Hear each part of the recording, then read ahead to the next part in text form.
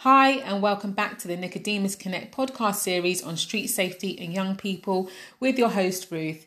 Today's conversation is going to be about how we interact with young people in our care. Throughout the series, I've said having conversations to understand, to learn and support young people is key. But how do we go about it? I think it's so important that we as support staff, parents or family members are approachable. Can a young person easily interact with you? Do you make them feel at ease? If you can imagine a difficult colleague or family member that, belittles your opinion or constantly interrupts you, you wouldn't really choose to open up to that kind of person. So we need to think, are we ready to listen? Are we accessible, welcoming and gentle? Being approachable makes others feel at ease and in turn can make room for honesty and openness. What about empathy? Are we willing to try to understand and share the other person's feelings? You may not fully get everything that's going on. You may not even agree with it, but your willingness to listen and support is key to building a positive relationship and hopefully positive outcomes. Honesty.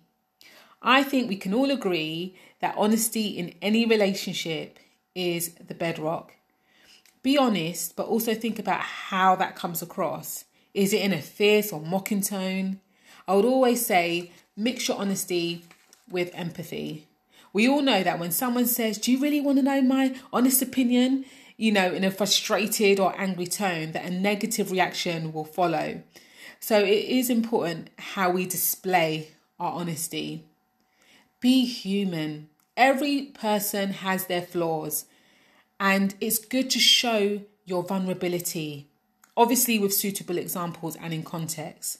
So if there's mistakes you've made, especially at their age, then talk about it. Talk about, the mistakes, talk about how you overcame, talk about the consequences as well, because it may help that young person realize that obviously there's consequences to actions, but also that they can choose.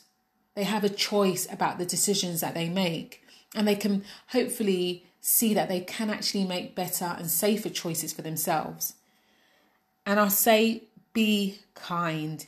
Regardless of how familiar you are with a young person, even if it's your own child or your own family member, be kind. It's essential for the strength of any relationship.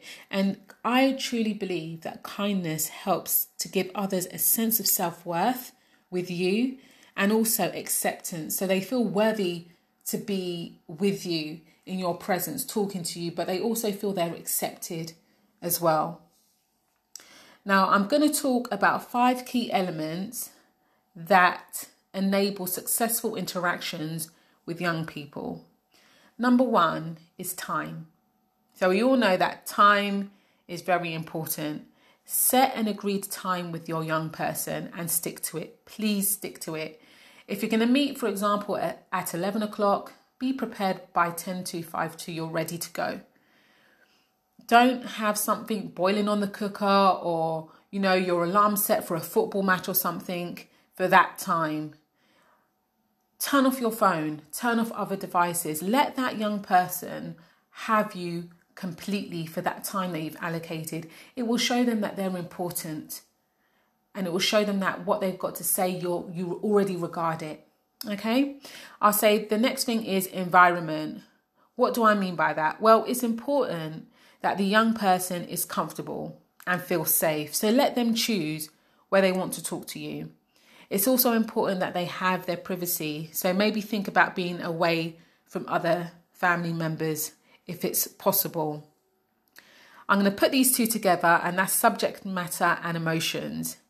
If you're going to talk about a sensitive topic, it's important that you prepare yourself. Number 1, don't open the conversation with anger. It's not going to get you anywhere. Number 2, don't go into the conversation with your own conclusion before hearing the whole matter, because what you've done already is you've already shut that person down. 3, if you know you may get upset or angry, practice how to get calm. even before you have the conversation. With some people, it's counted to 10. With some people, it's, how they structure themselves to make sure they're not folding their arms, to make sure they've not got a screw face on. So you need to think about these things so that when you respond, it won't be with shouting or criticism. I'll say next, number 4, be ready. You may hear things you never expected. So showing and exerting self-control is important. Not just by what you say, but also your body language. Apparently, I think it's 60% of communication is nonverbal. So if you sit there with a look of thunder on your face, your arms crossed, your lips pursed, you're not going to create, an approachable environment. And you may just make the young person close up and not talk. Lastly, listen. Ask open questions like using the TED method, for example, and that's tell, explain, describe. Tell me what happened. Explain what they did. Describe how it made you feel. Things like that. Asking just closed questions that require, simple yes or simple no will not be useful when you're having, these deep conversations. Don't jump to conclusions, as I've said, without hearing everything.